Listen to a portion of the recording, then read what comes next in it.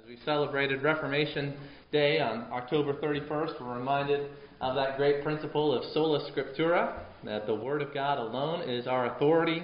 And so what better cathedral of the Christian faith could you find than this exalted letter? One of the loveliest edifices of truth in existence, according to D. Edmond Hebert, one of the loveliest edifices of truth in existence.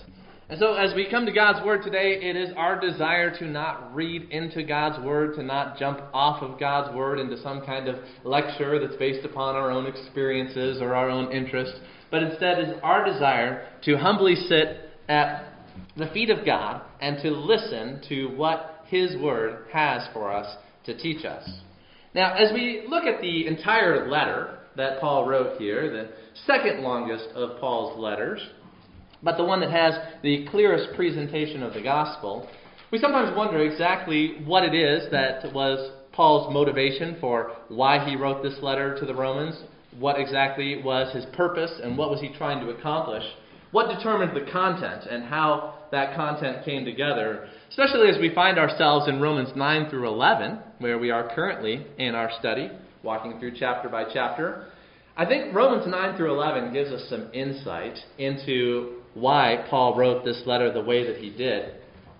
But think about, why did he write such a lengthy treatment of the gospel, of justification by faith, apart from works of the law? Because that's really a good summary of the letter.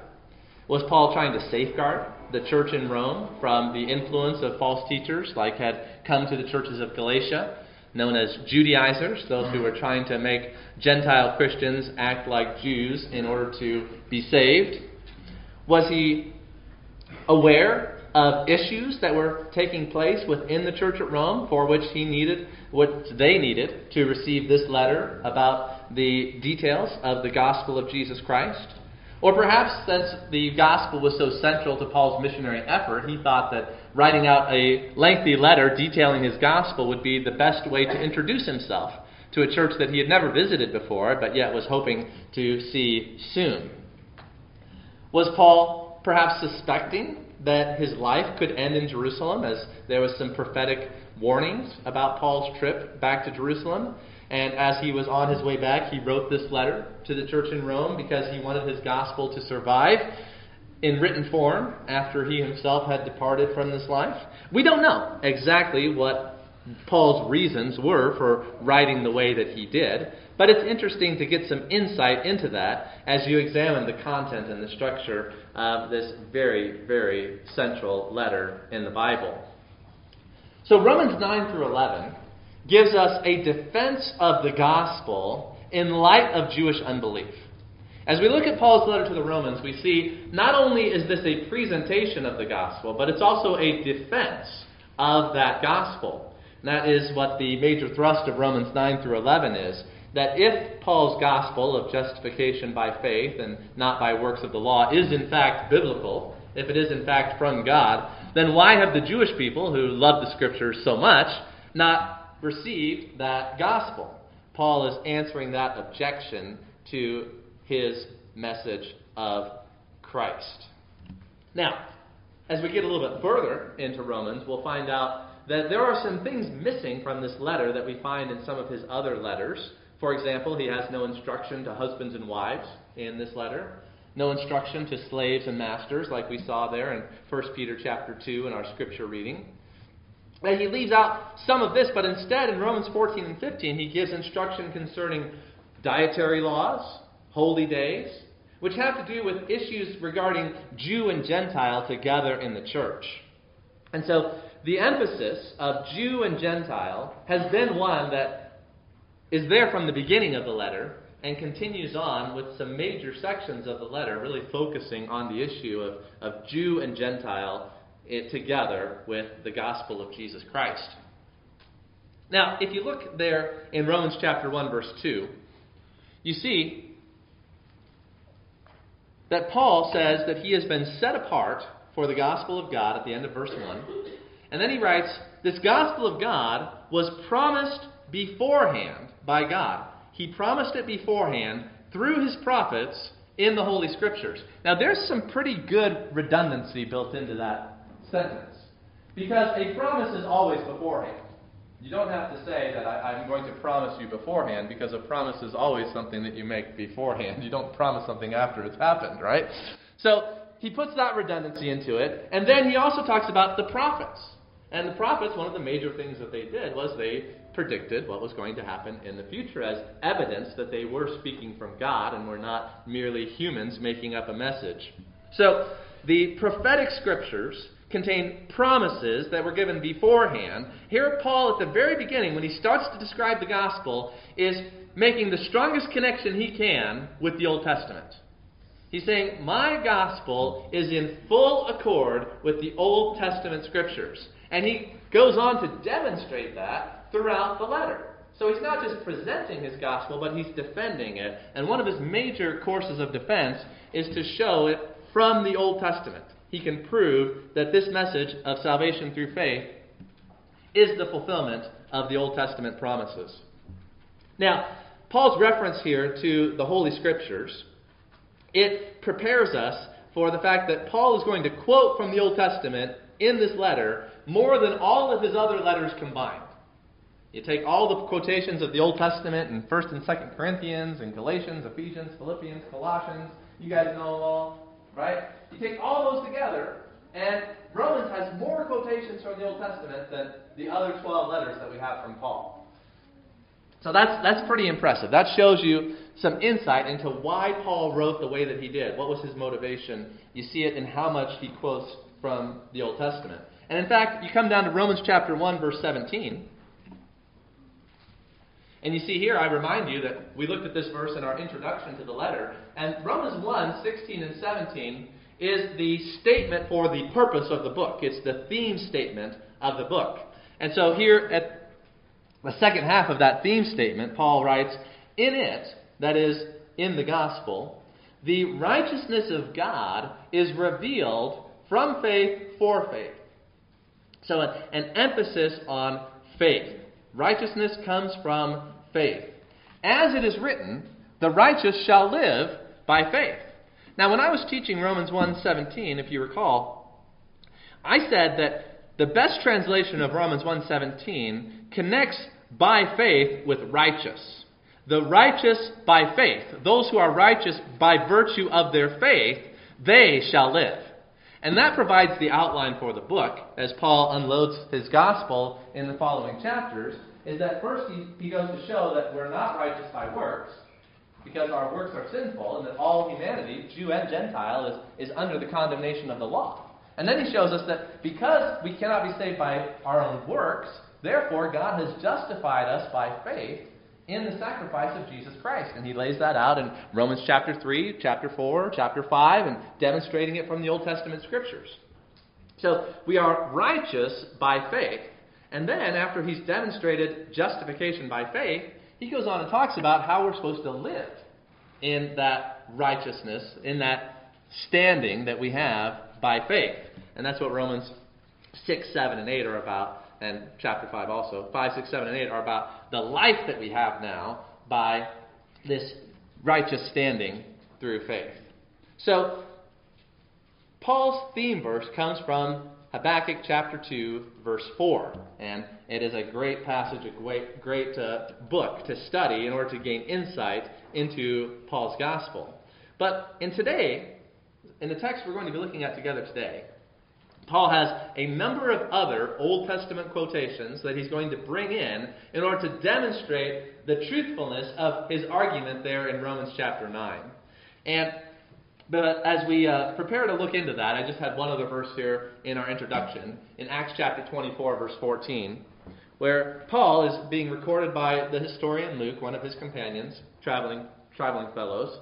And as he was giving a defense in the court, he said, "This I confess to you, that according to the way, which they call a sect, I worship the God of our fathers, believing everything laid down by the law and written in the prophets."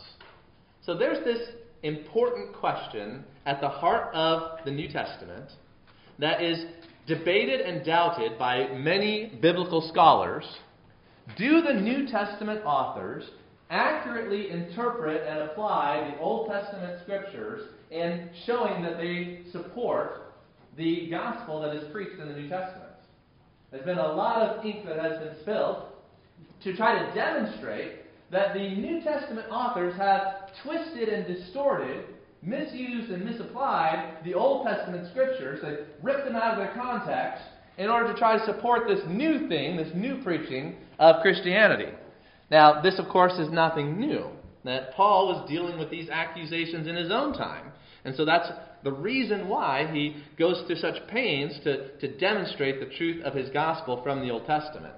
And as we look into the text today, we will see that the New Testament authors, Paul here as our example, do accurately interpret and apply the Old Testament scriptures, the prophecies and the promises of God that were given, in applying them to the gospel of Jesus Christ. That is our goal in studying this text, because that is Paul's goal in writing the text and God's goal in giving it to us. Turn with me then to Romans chapter 9.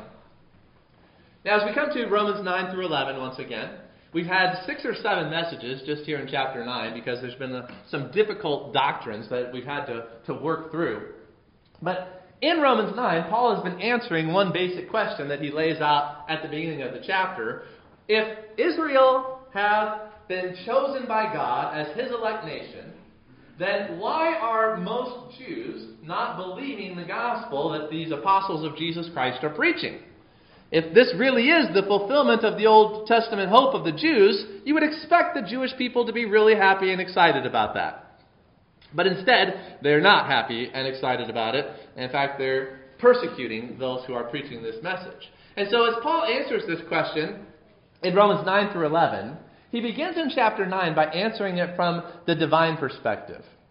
That the elect nation is full of non-elect individuals.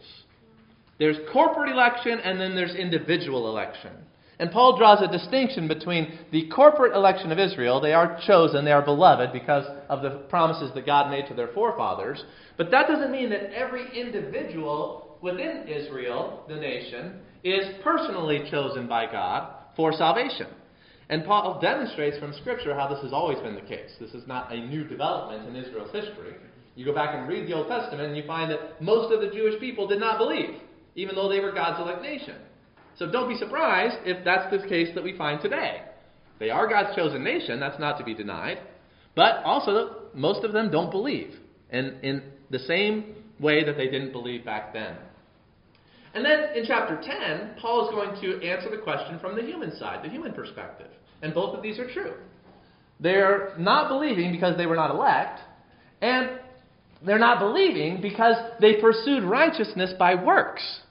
They're pursuing righteousness based upon works of the law, and that's why they're not saved. So, looking at it from the divine side and the human side, these are both reasons. These are both why Israel, by and large, the Jewish people, were not saved in the time of Paul, and it carries on till today. Most of the Jewish people are not saved today. And we have the same questions, the same discussion. Is the New Testament really the fulfillment of the Old Testament? Then why don't Jewish people who love the Old Testament believe in Jesus? That question is still being posed. And here is our answer. Same question, same answer. The more things change, the more they stay the same. Right? So let's read our text today. Let me introduce it here for us on the screen. We'll come back to that one maybe. So our text is Romans chapter 9, verses 24 through 33. You can follow along in your Bibles as I read it out loud. It's a continuation of a broken sentence before it, and we'll just break in there in verse 24. Even us, whom he has called, not from the Jews only, but also from the Gentiles. As indeed he says in Hosea, those who were not my people, I will call my people. And her who was not beloved, I will call beloved. And in the very place where it was said to them, you are not my people, there they will be called sons of the living God. And Isaiah cries out concerning Israel, though the number of the sons of Israel be as the sand of the sea, only a remnant of them will be saved. For the Lord will carry out his sentence upon the earth, fully and without delay. And, as Isaiah predicted, if the Lord of hosts had not left us a seed, an offspring, we would have been like Sodom, and become like Gomorrah. What shall we say then? That Gentiles who did not pursue righteousness have attained it? That is, a righteousness that is by faith. But that Israel, who pursued a law that would lead to righteousness, did not succeed in reaching that law. Why? Because they did not pursue it by faith, but as if it were based on works. They have stumbled over the stumbling stone, as it is written, Behold, I am laying in Zion a stone of stumbling and a rock of offense, and whoever believes in him will not be put to shame. All right, we've got our work cut out for us here, a lot to cover. We see in verse 24 what I have titled the effectual call. Look again at verse 24. As Paul has been talking about how God has prepared vessels of wrath for destruction, in order that he might make known the riches of his glory for vessels of mercy, which he has prepared beforehand for glory, these vessels of mercy, prepared by God for glory, are us. Paul referring to himself as a Jewish believer, but the us also includes the Gentiles that he's been preaching the gospel to. Us, whom he has called, not from the Jews only, but also from the Gentiles. So the Jews and the Gentiles. That's our title for the message for this section. And we start off looking at the effectual call in verse 24. God has called us from the Jews and from the Gentiles. And here, when we're talking about the call of God in verse 24, we distinguish the general call of God from the effectual call of God.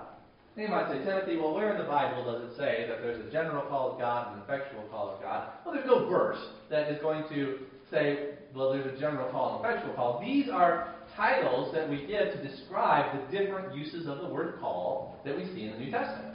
So you interpret the word in its context, and we find in some contexts the word call is referring to a general call, that the call goes out to everyone to hear and believe the gospel. But in other verses we find out that those who are called come and are saved. And so that refers just to the specific individuals who respond to the call. And that response to the call is affected by God. God is the one who draws us to him. So the effectual call of God is that which is effected by God. And God, he says, Jesus Christ taught, no one can come to me unless the Father draws him. This drawing of the Father is also known as irresistible grace. Irresistible grace is a part of TULIP, the 5 points of Calvinism, and there's a number of scriptures that do teach that the only way that someone can come to Christ is by the effectual call of God. Here you have the effectual call being pointed out. Now this verse doesn't say that the only way to come to Christ is by being called, but it does point out that those who come to Christ have been called. It's other verses that we look at which are also about the same thing, like the one that I quoted from Jesus, that no one can come to Jesus unless he is drawn. That drawing is another word describing this call of God that is effective. If you want some more information on the effectual call, I'm not going to do a full sermon on that element of TULIP because it's just a minor point in our text here today. But if you want more information on that, there's some great articles on gotquestions.org. That's usually the first resource I recommend. If you're looking for something concise, something very readable, go to gotquestions.org, type in effectual call or irresistible grace, and then you can look at each one of the verses that is given as support for that doctrine in its context and do your own study. Come to your own conclusion.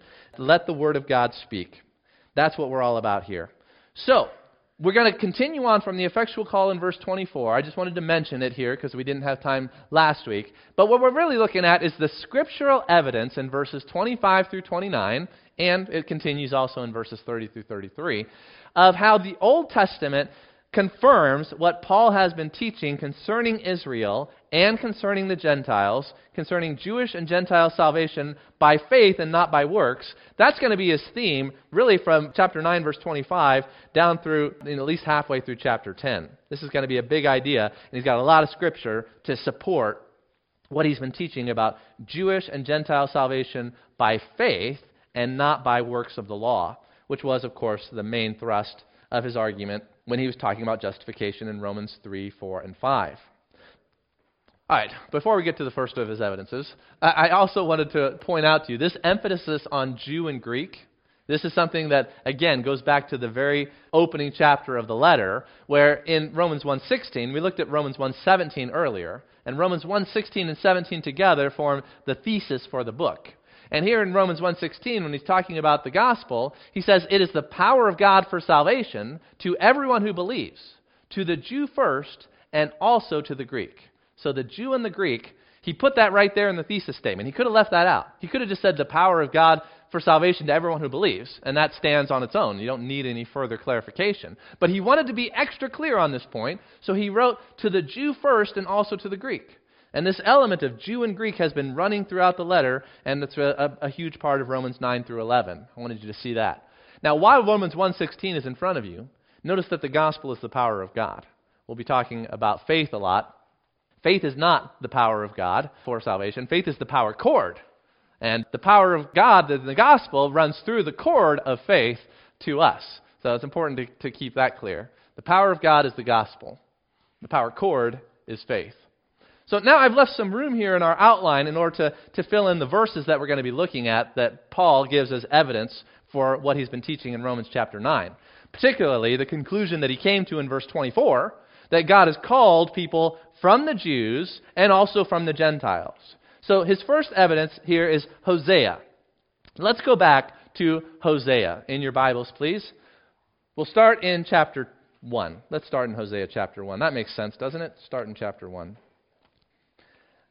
The prophets of the Old Testament are probably the least familiar part of the Scriptures for most Christians, and I would like to do my part in helping to remedy that lack of knowledge of the Old Testament prophets. That's why we turn back to them. That's why I preached a long series through the prophet Isaiah, who is the most foundational, important of the prophets, like Romans is the most important of the New Testament letters. Isaiah is first among the prophets for a reason. Hosea is kind of unique among the prophets, and that Hosea's life and marriage are a representation, a living metaphor for the relationship of God to his people Israel. So we see there right at the beginning of Hosea, chapter 1, that God's word, the word of the Lord, came to Hosea. And I like how the Old Testament says that. The word of the Lord came to Hosea. Because if the word of the Lord is coming to someone, that kind of gives you the idea that it's alive, that it's active. The word of God is living and active. It can go places. So it also gives you the idea that you could even stretch it to say there's some idea of the personality of the Word of God here. The Word of the Lord came to someone just like a person travels from one place to another place. And of course we know from the New Testament that the Word of the Lord is a person, the Lord Jesus Christ. In the beginning was the Word. The Word was with God, the Word was God. And as the Word is with God, He goes to His prophets and He speaks to them God's Word. He reveals the mind of God to Hosea.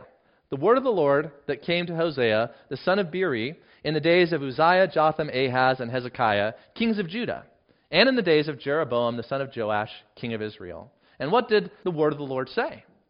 When the Lord first spoke through Hosea, the Lord said to Hosea, "Go take to yourself a wife of whoredom, and have children of whoredom. For the land commits great whoredom by forsaking the Lord." It's immorality. It's unfaithfulness to your spouse. So he went and took Gomer, the daughter of Diblaim, and she conceived and bore him a son. How he knew that Gomer was going to be this wife of whoredom, maybe it was her reputation, maybe God told, we don't know exactly, but this was God's plan. So he takes her as his wife, and she conceived and bore a son, and the Lord said to him, "Call his name Jezreel, for in just a little while I will punish the house of Jehu for the blood of Jezreel." You can read about Jehu and how he needs to be punished for the blood of Jezreel back in the books of Chronicles and Kings.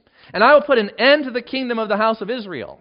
And on that day I will break the bow of Israel in the valley of Jezreel." She conceived again and bore a daughter. And the Lord said to him, "Call her name No Mercy. For I will no more have mercy on the house of Israel to forgive them at all. But I will have mercy on the house of Judah. And I will save them by the Lord their God. I will not save them by bow or by sword or by war or by horses or by horsemen." Now when she had weaned no mercy, she conceived and bore a son.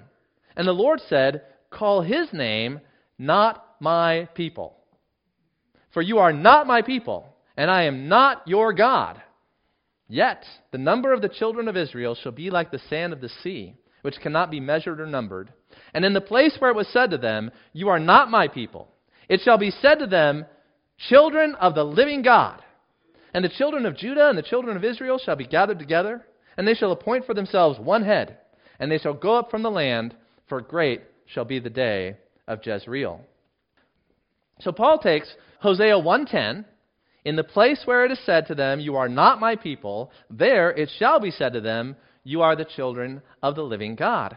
So Israel's unfaithfulness is highlighted here in Hosea and in all the prophets. This is a common theme among the prophets, where Israel's idolatry is likened unto a wife's unfaithfulness to her husband.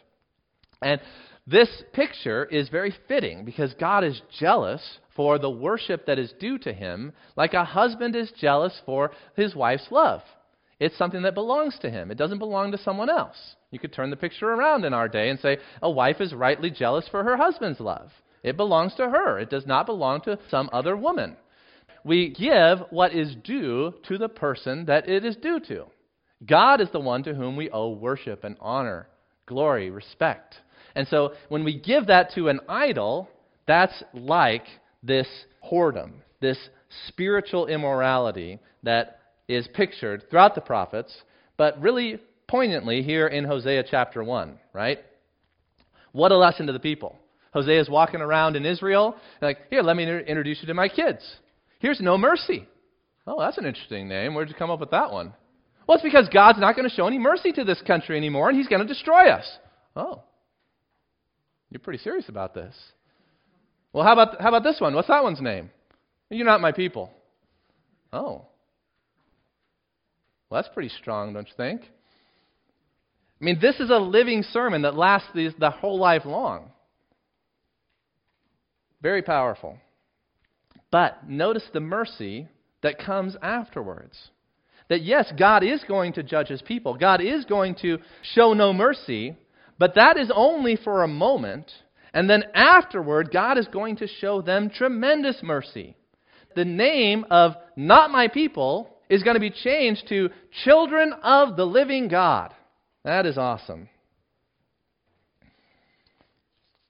So in this quote from Hosea 1:10, Paul combines it with Hosea 2:23. I don't know if you noticed that. If you've got your finger in both places, you can flip back to Romans for a moment and look there. Paul says there in verse 25, the quotation, those who were not my people, I will call my people. That's actually from chapter 2. So Paul takes a verse from chapter 2 and puts it first, and then he follows it with the verse from chapter 1, verse 10. Interesting how he combines the two together there. So let's look at the verse in chapter 2, Hosea chapter 2, verse 23. I won't read the whole chapter like I did with chapter 1, because now I think you've got the idea. So let's just look at verse 23. Here, in the previous verse, God has been talking about the mercy that he's going to show to them. Verse 20 talks about God's promise to betroth Israel to himself in faithfulness. And notice what the prophet says, God's purpose, or the goal of this. What is the outcome? You shall know the Lord. You shall know the Lord. Same point we made last week, same point that was made in Sunday school. God goes to great pains to make himself known. Why does God do what he does? He does what he does to make himself known. It's great for God, it's great for us, it's great for everybody. This is God's purpose, to make himself known. And you know what? This is our purpose too. Remember that. Say, well, what's your purpose? Well, to know him and to make him known. That's my purpose. That's why I exist. To know him and make him known. I make him known in everything I do. My job, your job, everything that you have, your personality, your life, the morality that you live by, the words that come out of your mouth, your beliefs, your hopes and your dreams. It's all to make God known and to know him. So we see there God's promises of blessing for Israel. And you see in verse 22 and 23, this blessing, and he's bringing in Jezreel again in verse 22. I will sow her for myself in the land, and I will have mercy on no mercy, and I will say to not my people, you are my people, and he shall say, you are my God. So you can see why Paul put these verses together, because they are so closely tied in theme and context. Now, the question that arises from Paul's quotation from Hosea is, Paul, what exactly are you trying to prove from this quotation from Hosea? Because if you go back and look at the promises of God written down by Hosea, this is a promise to Israel. And you're kind of, stretching it perhaps. Are you trying to say, Paul, that this is an actual prophecy of Gentile salvation? Because what did he say right before this? That God is called from the Jews, not from the Jews only, but also from the Gentiles. So, Paul, if you're quoting from Hosea to try to prove that God is going to save the Gentiles, well, that's not really the direct point of Hosea. Hosea's point was God is going to save the Jews, right? And Paul will say, well, yes, of course, I understand that. If he was here and defending himself, so let me do it in his stead. He would say, yes, I understand that Hosea is about the Jews, but look at the Jews. They were not God's people. And now God is making them his people. They weren't his people before. When God originally called them, he called them to become his people. They entered into a covenant with him. That's how they became his people. But then they were not his people by breaking the covenant, like a marriage covenant, what Hosea is all about, right? The breaking of the marriage covenant. They became not my people, and then God's going to make them his people again. So what this demonstrates is that it's not just about Jews, it's not about Gentiles, it's about God saving people who are not his people. That applies to Jews, it applies to Gentiles, and that's really the whole point of Romans chapter 9. Is the question is, why aren't the Jews saved? Well, because they're not his people. But God is making some of the Jews his people by saving them through faith in Christ. But not only that, there's other people who were not his people, the Gentiles, and God is making them his people as well by the same process, by faith in Jesus Christ. So Paul is not abusing the text. He's just bringing out the principle. An application of the Old Testament Scripture is not an abuse of the Old Testament text. Paul is applying Hosea and his message in his time to what God is doing in the present time to show that it is consistent with who God is, which is really what the Bible is all about. The Bible is a book that reveals to us what God has done in the past so we can know what God is doing now. That's why God wrote it down.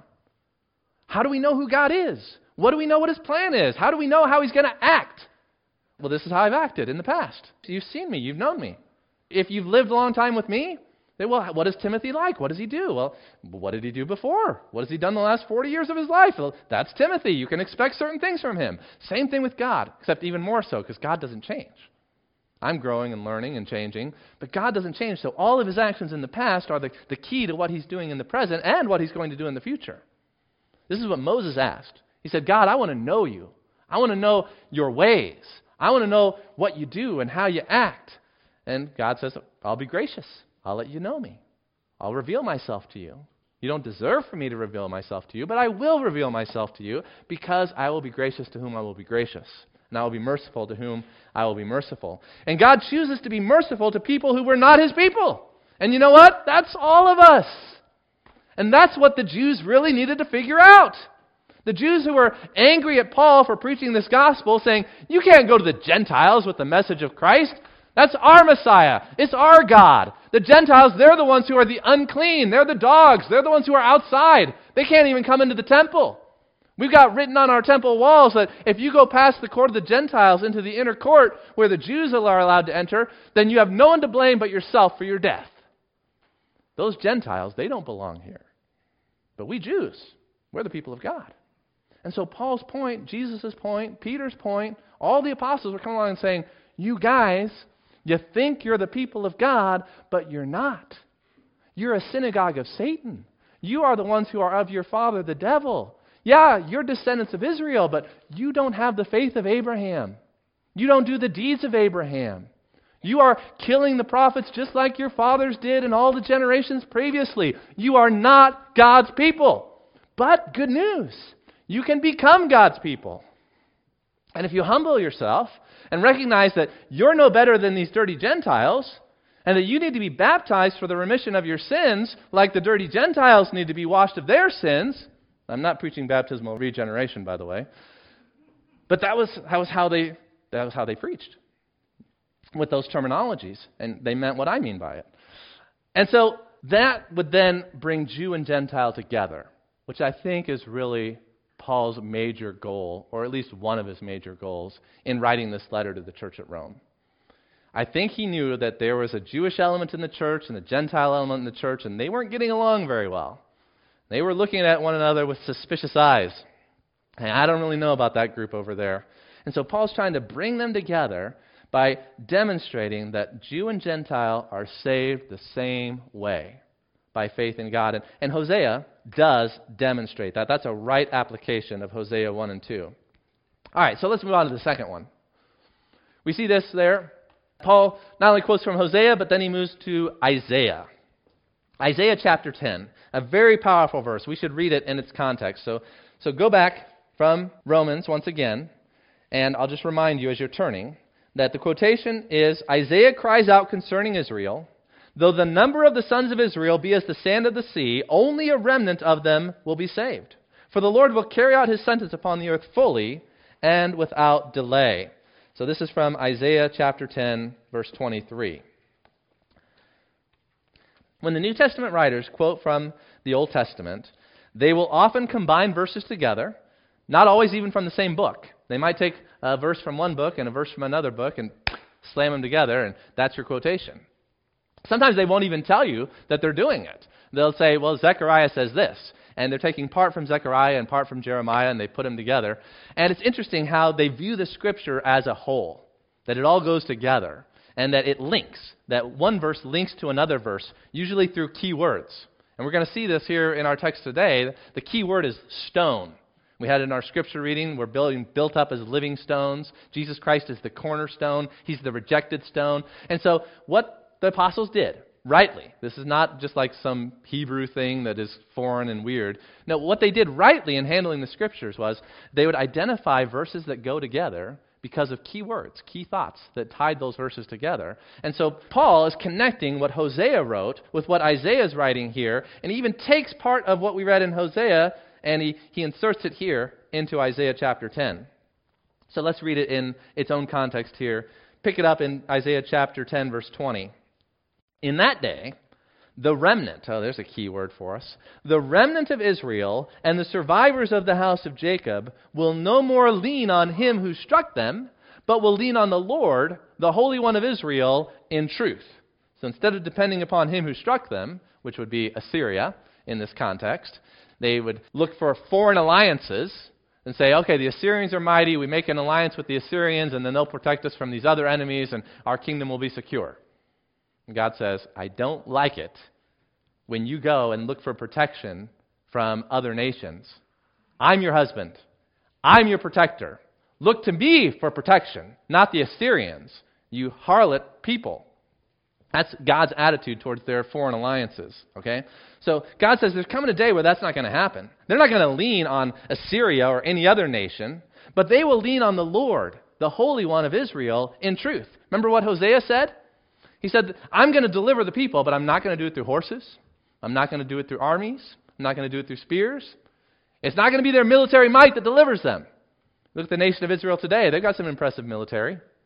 God's not going to deliver them through their military. He's going to do it with the power of His Word. The power of His Word is going to save the nation of Israel in the last days. So, they're going to depend upon the Lord, the Holy One of Israel, in truth. Verse 21 again has the word remnant. A remnant will return, the remnant of Jacob, to the mighty God. For though your people Israel be as the sand of the sea, only a remnant of them will return. Destruction is decreed, overflowing with righteousness. For the Lord God of hosts will make a full end, as decreed, in the midst of all the earth. So there's our verses there. Isaiah 10, verses 22 and 23 is what is quoted there by Paul in Romans. And now, how do these verses, in their context, and if you want to get a fuller detail of the meaning of these verses in their context, go to our church website and listen to Isaiah chapter 10 and the sermon that I preached on this a number of years ago. awesome study in Isaiah. And anyone who teaches verse by verse through the book of Isaiah, it's an awesome study because it's an awesome book. Now, Isaiah 10, verses 22 and 23, it ties in with Romans chapter 9 because notice what God said here, the remnant concept. That even though Israel could be innumerable, as God's promise, that Abraham's descendants would be like the sand on the seashore, even if they have so many Israelites in the world, it's only a small percentage, it's only a remnant who are actually going to be saved by God. And so people were asking Paul, you got this gospel, the Jewish people aren't believing it, what's up? And Paul says, well, did you ever read the Old Testament? The Old Testament predicted over and over again that Israel was going to be a lot of people, but it was only going to be a small number that were going to be saved. And so if you look around in the world today and you see there's a lot of Israelites, but there's just only a small number of them that are believers in Jesus, well, that's the way it's always been. That's the way God has predicted it's going to be. And it will be that way up until the very end. All right, so God is using His previous words to confirm His current word, and God ties it together through the writings of the apostles so that there can be no doubt that the gospel of Jesus Christ is a message from the same God who was speaking in Isaiah and Hosea and all of the prophets. Now, one further question I would like to ask. Why does Paul include Isaiah 10:23 in the quotation?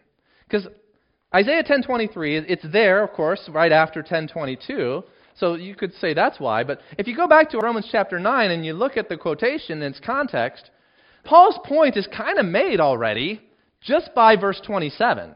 If you look at the quotation, Isaiah cries out concerning Israel, though the number of the sons of Israel be as the sand of the sea, only a remnant of them will be saved. So when I said, why did Paul quote this passage? Well, that was all we really needed, right? That was all I used to explain that Romans 9 has been teaching this, and this is what his basis is in the Old Testament. So why then does he include the rest of it? Why does he have verse 28 there? The Lord will carry out His sentence upon the earth fully and without delay. Well, I think he includes it for the same reason that Isaiah included it. While it's not necessarily directly to the point of the argument of why are Jews not saved, it does tie into his explanation that we've been looking at in Romans chapter 9, that it's because of God's decree. It's because of God's foreordination that everything is happening according to the predetermined plan of God. The Lord will carry out His sentence upon the earth fully and without delay. So God is at work. His words never fail. His plan is going exactly as it was planned. And when it happens without delay. People are always looking at the prophecy in Scripture and saying, you've been saying this stuff is going to happen forever. And that's what the people of Israel did with the Old Testament prophets. They'd look at Jeremiah and say, Jeremiah, we've had a lot of prophets for hundreds of years saying that God was going to destroy the nation. And, He's really mad at us for our idolatry. And look, we're still here. Things are fine. Stop freaking out. And they were saying the same thing then. But when the appointed time comes, when God fulfills His word, it comes quickly, without delay. And people aren't ready, and people don't escape. He waits. He's very patient. But once the time for judgment comes, that's it. No second chances. That's what Paul is getting at there by including that verse. He didn't have to for the sake of his argument, but God wanted it there for our reminder. Now, let's continue. Let's wrap this up with the third quotation here, and we'll save the rest for next week. Isaiah chapter 1, verse 9 is what is quoted there in the following verse. He says, "And, as Isaiah predicted, if the Lord of hosts had not left us offspring," key word, very important theological word, "we would have been like Sodom and become like Gomorrah." I won't go back to Isaiah chapter 1, verse 9 to look at this in its context, as we did with the others. I encourage you to do that. But this quotation ties in the idea of the seed with the remnant. If God had not left us offspring, a small subset within the people of Israel. And so Paul has given text after text from Hosea and Isaiah to demonstrate that it has never been God's plan for all of the people of Israel to be saved at all times. It's never been demonstrated in history. It's never been a part of His plan for prophecy, but that God has repeatedly told us that it's a small number of Jewish people who are going to be saved. So this is exactly in accord with the situation that Paul is writing to in the first century, and it still holds true today.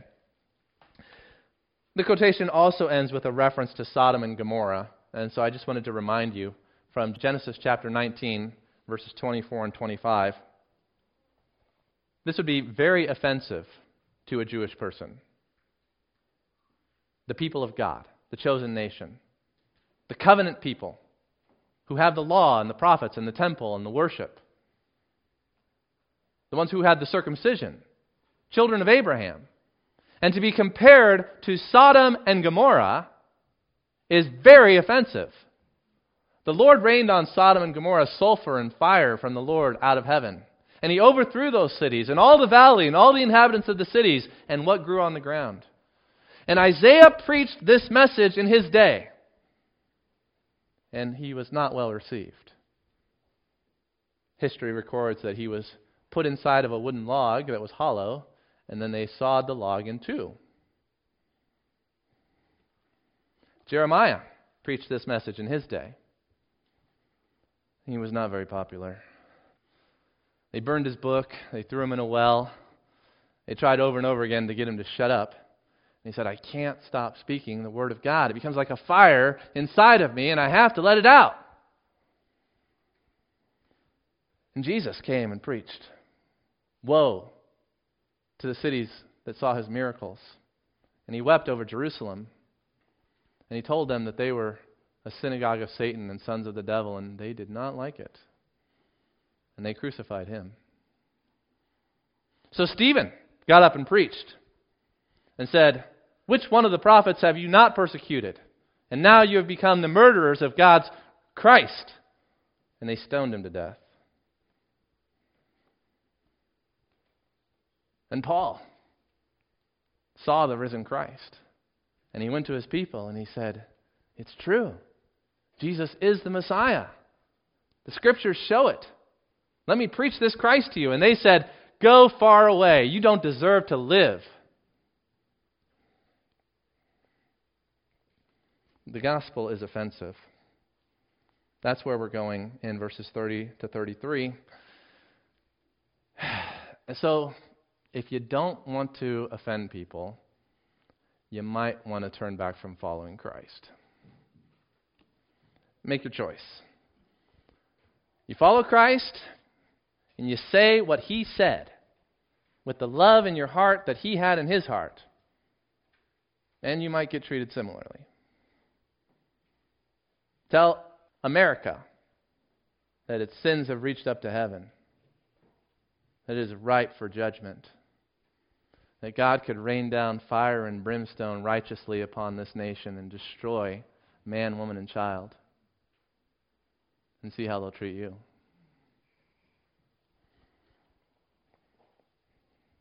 Courage, brethren. Courage. Let's make God proud. Let's stand in the line of the prophets, the apostles.